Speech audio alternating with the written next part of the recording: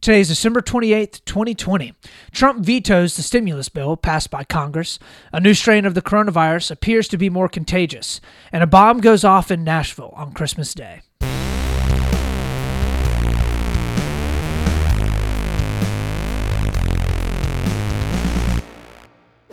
Welcome back, Split the Difference friends and Split the Difference family. We are back from our Christmas break, ready to bring you all the best insights from both the left and the right side of the aisle. We're looking at the good, we're looking at the bad, and we're looking at all that sweet, sweet truth that lies right there in the middle. I hope that all of you enjoyed your holiday just as much as I enjoyed mine.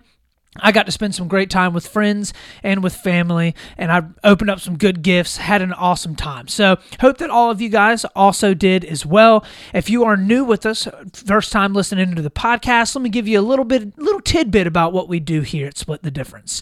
So we are a political podcast that does our best to look at both sides of the aisle and acknowledge where both sides are good and where both sides are bad, and try our best to bring good civil discourse to the conversation around politics. We're doing our best to form a little bit of a community, have some unity in the political discussion, and, have informed opinions that even though they may be differing from another person, we want to do our best to cultivate good conversation and not try to lean into all the division that we normally see right now in politics. So if that's something that you're interested in, please join us and hop on in with us as we take a look at our first story of the day, story number 1. So for our first story of the day, Trump vetoed the stimulus package. This is more than likely where we're going to spend the majority of our time today, because I think it's a pretty big story that's happened over the past week.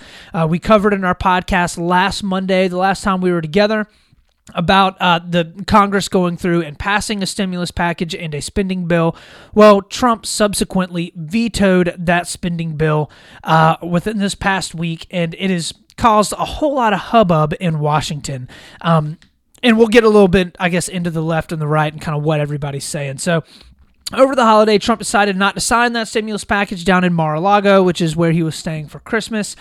Congress passed the bill late or very, very early of last week, so I think on Sunday night leading into Monday, and then left Capitol Hill to go home to be with their families over the Christmas holiday. And Trump decided not to pass it. So right now, basically all of Congress is coming back into Capitol Hill today to see if they can work on trying to get something passed so that a lot of these federal benefits and a lot of federal aid doesn't just stop, all right? And also, they're coming up, I believe tomorrow, there will be a partial government shutdown if they're not able to actually pass the omnibus spending bill. So it originally passed with the amount needed to override a veto. I believe in the Senate it passed like 91-7. So in order to override a Senate, both houses of Congress have to pass it with a 2/3 majority. But many people are thinking that it actually wouldn't pass with enough support to be able to override a presidential veto now that Trump has actually vetoed it. And a lot of people are thinking that there's going to be a good amount of Republicans that kind of sign on with Trump to vote against it if there's not any changes. So he's basically come out and said that he wasn't going to sign it for a couple of reasons, okay? The first reason, and I think the reason that has been most widely publicized, is that it doesn't have nearly enough money that is given to everyday Americans in the form of the stimulus check. So if you remember earlier in the year, we had a $1,200 stimulus check that was sent out to almost all Americans under a specific income threshold. They were planning to do the exact same thing, except this time around it would only be $600 per person. Well, Trump says that that's not nearly enough, and he has argued that there needs to be $2,000 for every American under that certain same income level that there was before. So basically what Trump is coming out and saying is that there's a whole lot of money, and not only in the coronavirus portion, because we have to remember this is actually broken up kind of into two separate things. So it's the actual spending bill that Congress has to pass along with a COVID stimulus package, okay? So he's arguing that not only in the COVID stimulus package is there not enough money going to Americans themselves, it's spread out over a multitude of different things, but he's also saying that they're spending way too much time passing a bunch of laws and legislation in the overarching spending package and ignoring the problems of everyday Americans, which we'll kind of get into in the second point. So.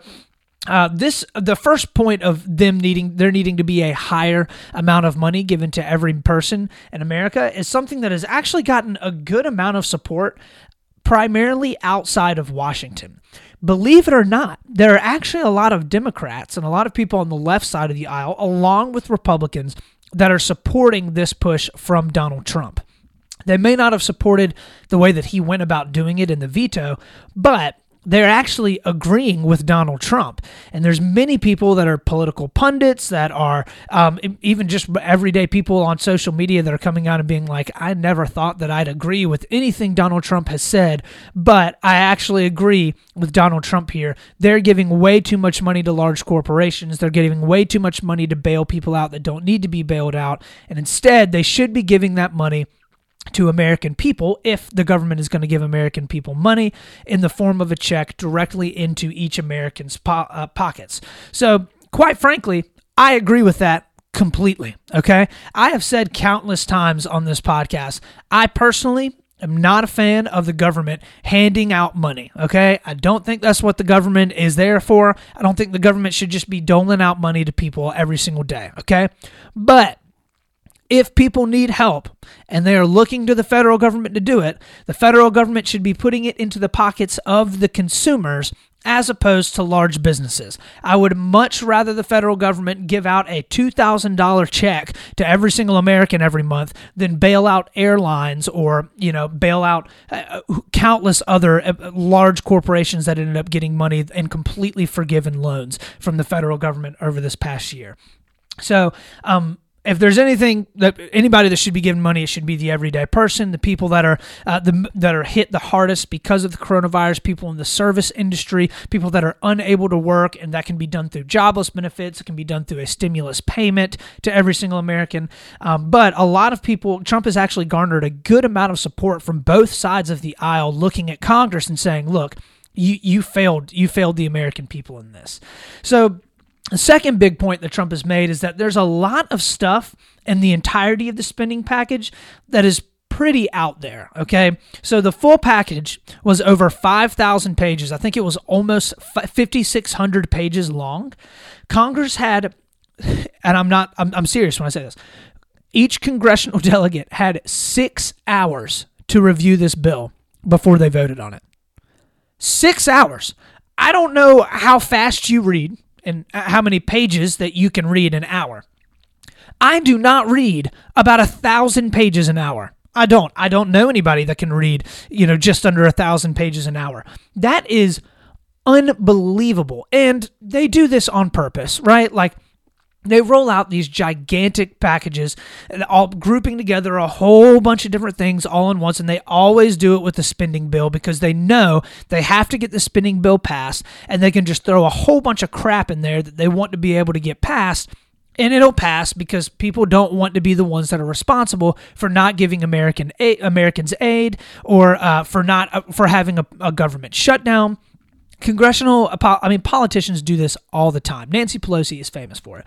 So here are some kind of crazy examples of some of the stuff that is in this actual spending bill. So there's money given to Middle Eastern countries to build border walls. So there's money given to Jordan. There's money given basically on the border, a bunch of countries that are bordering Syria, so that they can actually build border walls along their countries to keep out terrorists and to better control the inflow of immigration in and out of their countries in the Middle East. While at the same time, ICE and all of the border control that we have here in the United States actually had a reduced budget within our spending bill. Very, very interesting stuff. There was also a deduction included within the spending bill for expenses of businesses that are specifically spent on alcohol. You heard that right.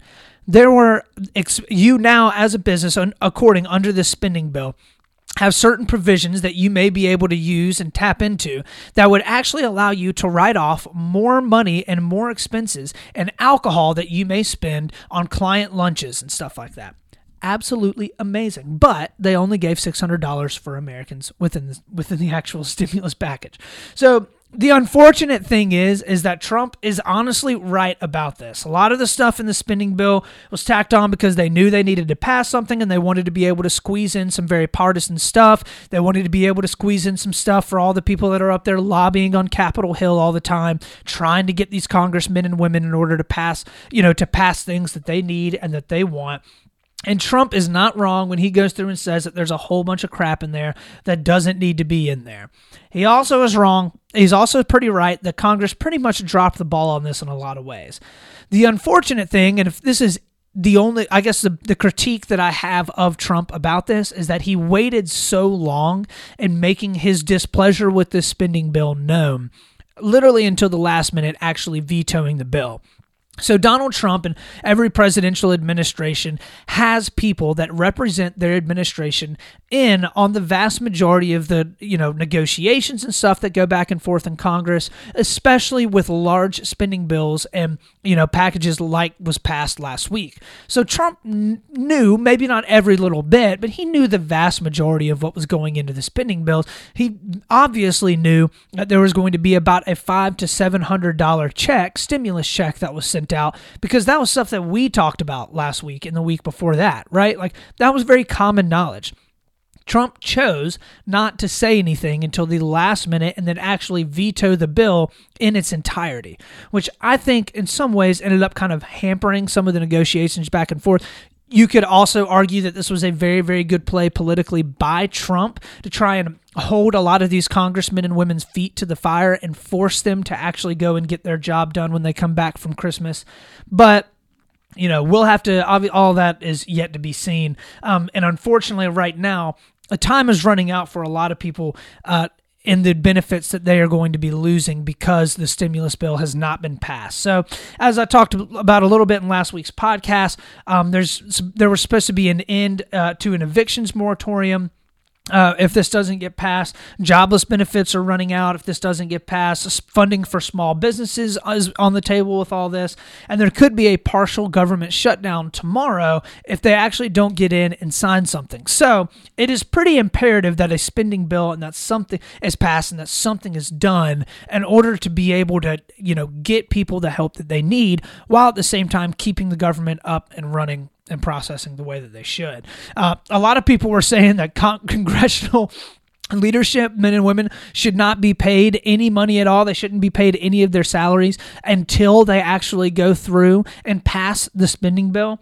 I think that's a fantastic idea. I think we should start doing that more often, but that'll never happen because Congress holds the power of the purse, and it would actually be up to them whether or not they got paid. And we know they're always going to get paid. So however much you may like or dislike Donald Trump, I do appreciate the fact that he's playing hardball and trying his best to hold Congress accountable in this last month that he's in office, right? He's not in office for very much longer. He could very easily just be like, you know what, whatever, I'm going to sign the bill, just like the majority of those congressmen and women did, and not think anything about it. But he's actually holding them accountable, and I do appreciate that about Trump right now. And this, I think, goes through and highlights just how important it is for you to vote people into Congress that you think will actually be benefiting the American people.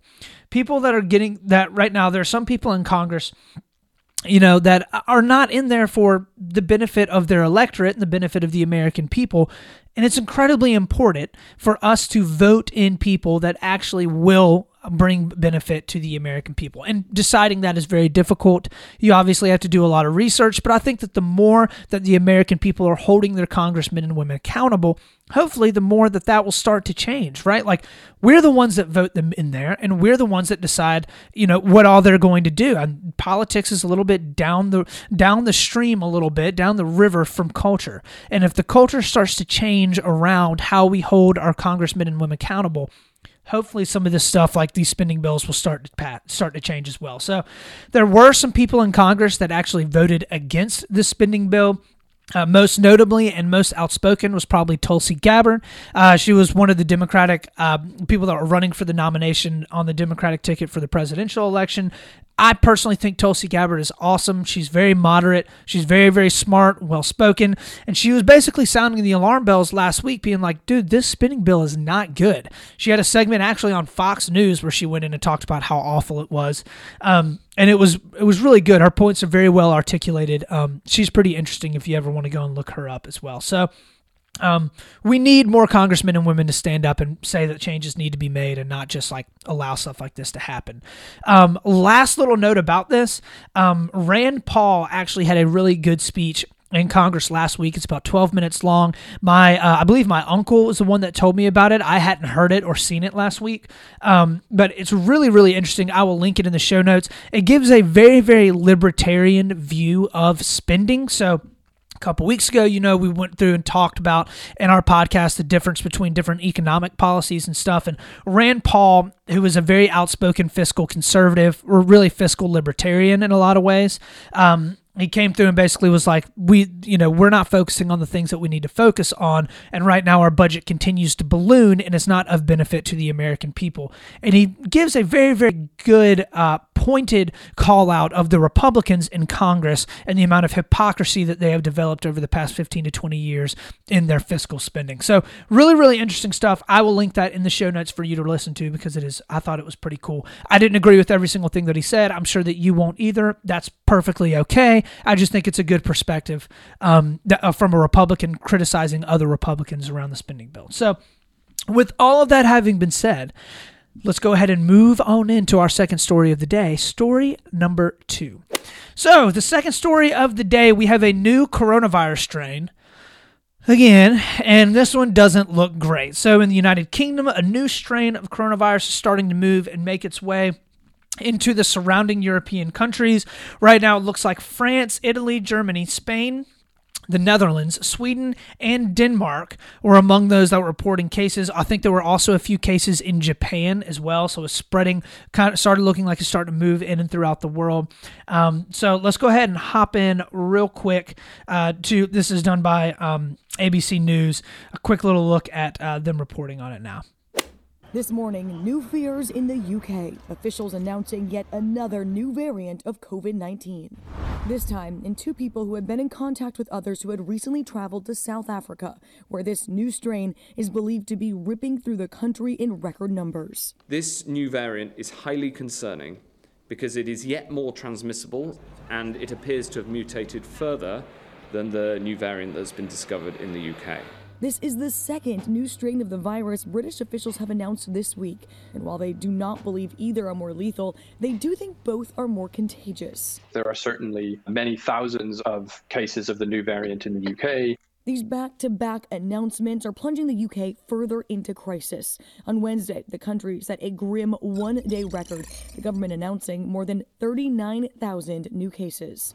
With the holidays just around the corner, much of the UK has now been put into even stricter restrictions and lockdowns. And dozens of nations are now banning travel from the UK, some calling it Plague Island. All right, so as that video just said, it looks like there's a new strain. It doesn't appear, fortunately, that there's an increase in the mortality rate that they have been able to find so far. The strain actually was discovered sometime around September, but they didn't know of its effects. They didn't necessarily know if it was one that would die out or continue to move and make its way into other people until, really within this past week or so, and they discovered that it actually is more contagious. There are some reports that are saying that it's anywhere between 50 to 60% more contagious than the current coronavirus, more popular coronavirus strain that is making its way through the United States and through the rest of the world. And, when it comes down to it, though, it's obvious that if it's more contagious, the mortality rate may not necessarily be higher, but the amount of people that are infected will be higher, and the actual number of deaths will, of course, be higher. The more people that are infected with the disease, even if it is not extremely lethal or deadly, it still means that there will be more people that pass away from it. So this has highlighted a concern that a lot of immunologists have had for a while. So as many people know, viruses mutate and they evolve and they change over time. Every single year and, over months and, over the course throughout the world, different viruses change their genetic makeup a bit in order to better adapt to their environment and better survive and better infect hosts, because that's how viruses continue to propagate, right? This is the reason why you have to get a new flu shot every single year. The different influenza strains change and alter slightly, and they make it better at fighting back against the vaccines and stuff that were there from the previous year. So many of people have worried for a lot of 2020, that COVID will be very, very similar to that. That basically it will change, and we'll have to continuously get vaccines every year in order to avoid spreading it quickly across populations. So in other words, very not good stuff. So many have called for Trump to shut down travel from the United Kingdom, similar to how he shut down travel from China earlier in the year. Andrew Cuomo, most notably, has come out and called for travel bans, saying, quote, "Today, that variant," speaking of the new variant of COVID-19, "is getting on a plane and landing at JFK." So he was referring to 6 flights every day that fly into New York City from the United Kingdom, which means that, right now New York City has a pretty high risk of having that new variant of the coronavirus that could be much more contagious fly into JFK area and then make its way subsequently into the rest of New York City or wherever it is that those people travel. So at this point, the CDC, within, I think, the past couple of days, announced that travelers from the UK would need a negative COVID-19 test within 3 days of boarding the plane to the United States. Which, hopefully helping to pare down people that would be coming in that would be infected. It does look like all the tests that we have worldwide do pick up on this new strain of the coronavirus, and it also does appear that the vaccines that have been rolled out to a lot of the UK and a lot of Europe at this point in time also are effective in inoculating people from the new strain as well. So that is very, very good news. Many people are saying that this just proves the importance of getting the vaccine out as quickly as possible and to as many people as possible. The CDC has not reported any cases of the new strain in the United States as of now, but they're basically saying this could already be here and we just don't know it. So all the while all of this has been going on, Trump has been increasing his attacks on Democratic-run states that have implemented lockdowns and shutdowns to their economies, politicizing this, just in the same way that it's been politicized throughout the entirety of the year. I think that what you're starting to see slowly and surely, though, is that a lot of people are, one, becoming really tired of hearing about the coronavirus. People are just, they are worn out from talking about this thing. But secondly, I think that the everyday person is starting to get really, really tired of this being so politicized. They're tired of politicians using this as a football to punt back and forth in order to be able to gain political points on Capitol Hill instead of actually helping out and implementing policies that would be of benefit to people within the United States. It is clear that having a one-pronged approach is not going to work. There will need to be better medicine and better treatment. There will need to be a good vaccine that helps to inoculate the vast majority of the population. There will need to be better communication from the government and from politicians, not politicians like Gavin Newsom out in California that are locking everything down and then turning around and going to large parties and stuff like that where nobody's even wearing a mask and they're all inside, right? You can't have that type of action taken by your elected officials because they're the ones that are locking things down or trying to say what the American people need to do in order to discontinue the spread of the virus. There obviously needs to be an incredibly less amount of politicization of this disease because it is ridiculous that this is even something that the left and right is fighting about. Everybody needs at this point to band together to make sure that it gets put away. I also think a huge emphasis that has not been had at all is the importance of health and ways to improve your body's immune response to disease in general, right? This has been completely non-existent among any of the communication by the CDC, by any of the politicians. Like, the number one goal that they have is, well, we need to, have all these large health and pharmaceutical companies make a vaccine make better medicine. And of course that's important, but we also need education about how to treat your body well, and what vitamins and supplements that you need to take in order to be able to keep yourself from having much more devastating effects of the coronavirus if you were to contract it. That has been completely non-existent. So all of these need to be in effect at the same time in order for it to happen. And currently, our political leadership in the United States just has not been able to do that and get it done. Obviously, we don't know if that'll happen when Biden gets in. I hope that it happens when Biden gets in. I don't see politics, around the coronavirus getting less, but hopefully the American people will stand up and just start getting tired enough of it where things will actually start to move and change on Capitol Hill. But all that's yet to be seen. So with all of that having been said, let's move on into our last story of the day, story number 3. So for our third story of the day, it's a little bit, I guess of a downer in a lot of ways, but a bomb went off in Nashville, Tennessee on Christmas Day. So there was a bomb planted inside of an RV right outside of an AT&T building, injuring 3 people and damaging 41 buildings. We can go ahead and hop in real quick and take a look at this. Reporting was done by Today. And taking a look at the bombing that took place in Nashville. This morning in Nashville, authorities may be closer to figuring out who set off a bomb on Christmas and why. During the past 24 hours, our joint investigative team fielded nearly 500 tips. Saturday, investigators converged on this neighborhood just outside the city. Senior federal law enforcement officials telling NBC News they searched the home of 63-year-old Anthony Quinn Warner. A possible clue, they say, is a Google Street View image showing an RV at his address, matching the vehicle Nashville police say was used in the bombing. Is there any indication at this point that this was one person or multiple individuals that conspired to do this? Well, we just don't know. That's one of those things we're just trying to run to ground. As of right now, we don't have evidence that it's more than one, but we're not going to assume it's not. Right. So at this point, they don't have a ton of information around what all went on. It is baffling a lot of people, though, because of the warning that was aired over speakers before the bomb went off. So very, very unusual circumstances surrounded this bombing in Nashville. First, there were shots that were fired near the downtown area where the RV was parked, and police were already at the scene checking things out and responding to calls of a gunshot that went off. Shortly after they get there, they see an RV that is parked in front of this AT&T building, and there is over loudspeakers a female voice that is saying that there is a bomb within the vehicle that is going to explode and that people should evacuate the area.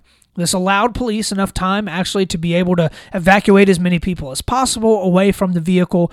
The bomb then subsequently exploded and destroyed a couple buildings and severely damaged a lot more. Also, if you listen to a little bit later on in the video, it talks about how a lot of different cell service and a bunch of stuff through AT&T actually was damaged. It damaged a whole bunch of people being able to call 911, and it also damaged internet service and service for a whole bunch of people all throughout Tennessee and northern Georgia and Alabama and up into Kentucky as well. So a lot of people were able to get away from the bomb before it went off, thank the Lord, and not very many people were injured, and it doesn't look like reporting right now that there were any people that actually died from the bomb. Governor Bill Lee of Tennessee requested an emergency declaration from the Trump administration for the area affected. He's asking for federal help in the investigation as to what happened, along with help from removing debris and cleaning the area up so that it is, habitable after this. Many people on the internet actually started campaigning for and pledging money for a reward on information around the bomber. All this obviously in the hopes that you would convince someone to come forward with any information that they had to be able to figure out why this happened and who it was that did it. I don't think that they've been able to find a lot of evidence that there was somebody within the car. They think that there could have been somebody in the RV, and they're, I think, investigating to see if that, if there actual was human tissue there that could lead them to who the bomber was. But I think the difficult part about this is the sheer volume of tips and different things that the FBI gets, and they have to investigate all of them. You heard the guy from the head of the FBI there that was doing the investigation saying that they had over 500 within the week. That was as of yesterday, I believe. So Fortunately, no one was killed, but, and if they're going to figure out who did all this, they're going to have to do a lot of investigating, and they're going to have to do it very, very quickly. So this isn't a whole left or right side of the aisle issue. I just thought that it was an important story that needed to be talked about a bit.